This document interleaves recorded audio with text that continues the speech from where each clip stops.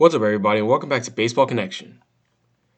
So, could we be facing the end of the line for Yadier Molina, the end of his illustrious career? Well, we have about a month before the Cardinals are scheduled to have pitchers and catchers report to spring training, and two of their top priorities of the offseason, Adam Wainwright and Yadier Molina, both remain unsigned.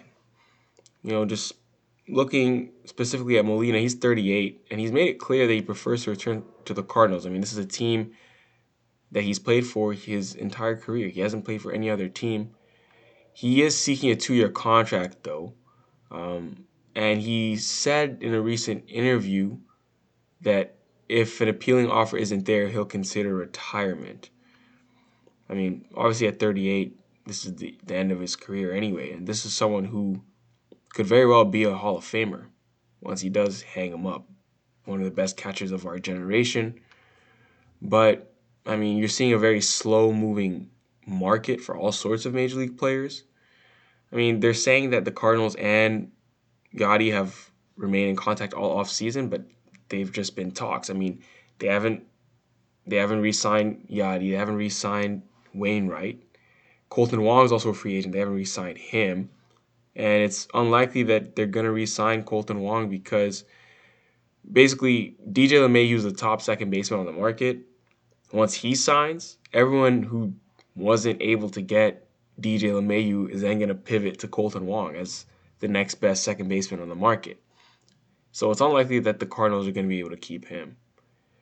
And it also could be that although the Cardinals know what Yadi's value is to them, it could be that the fact that JT Realmuto is still out on the market, that could help determine what Molina's price will be. But I mean, frankly, how much do you really need to see? If you're St. Louis, you know that you would just give him a team-friendly deal and he'll take it just for a 1-year deal or something. But yeah, that's the reality of the situation. I mean, I can't imagine Yadi playing for any other team. I think if he doesn't get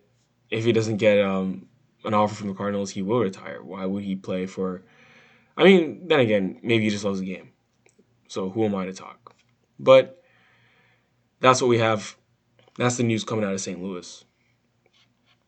In other news, we have a deal with the Phillies.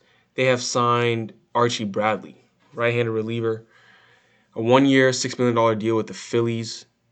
Archie Bradley is 28. He has a 2.95 ERA and 28 saves in 221 appearances over the past 4 seasons with Arizona and Cincinnati. He had a career-high 18 saves with the D-backs in 2019. And, Bradley's a really good bullpen piece. He's going to upgrade a Phillies bullpen that badly needs help. I mean, they had a 7.06 ERA last season. That's the second highest mark in history, in baseball history. That was a historically bad bullpen out there in Philadelphia last year. Only 6 pens in the last 20 years had a 60-game stretch worse than the 2020 Phillies. So, I mean, now the Phillies have 3 pitchers with closing experience in their bullpen: Archie Bradley, Hector Neris, and Jose Alvarado. Although Alvarado has battled injuries the past 2 seasons, but they're getting better. They're getting better in a place where they really needed to improve. But Bradley is the first Major League free agent signing by the Phillies this offseason. I mean, they had previously gotten Alvarado in a 3-way trade with the Rays and Dodgers, but making it a Major League signing is obviously a big deal. I mean, the Phillies still have.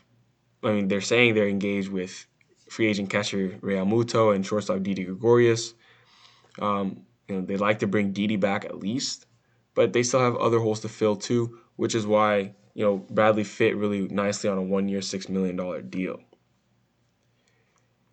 And then last but not least, we have the Mets signing Jose Martinez to a 1-year deal. So Jose Martinez, lefty masher. He mashes lefties. He's a right-handed hitter, and he hits the lefties well. That's what he's done, over the last few years. I mean, he's coming off a disappointing 2020 season with the Rays and the Cubs, but there's evidence for the Mets to believe that this past season was an anomaly. Because from anomaly. Wow, tongue twister. From 2016 to 2019 in St. Louis, he hit .298 with 41 homers and an 821 OPS.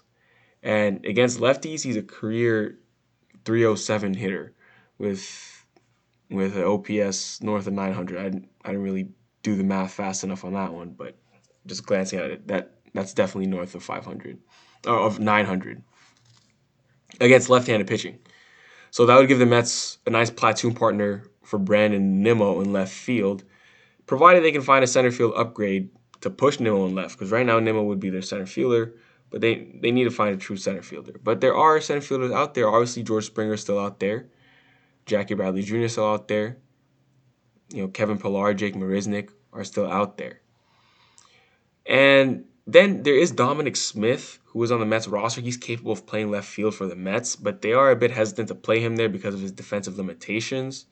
Mets officials are still waiting to hear if the DH will return to the National League in 2021. If so, Smith will receive most of his playing time there and at first base.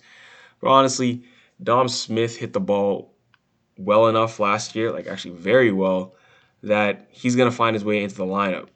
And everyone knows that if you hit, you play. They'll find a position for you. And for Dom Smith, that's going to mean that he's going to be playing left field because they're going to have Pete Alonso at first base every day. But Dom Smith absolutely raked last year.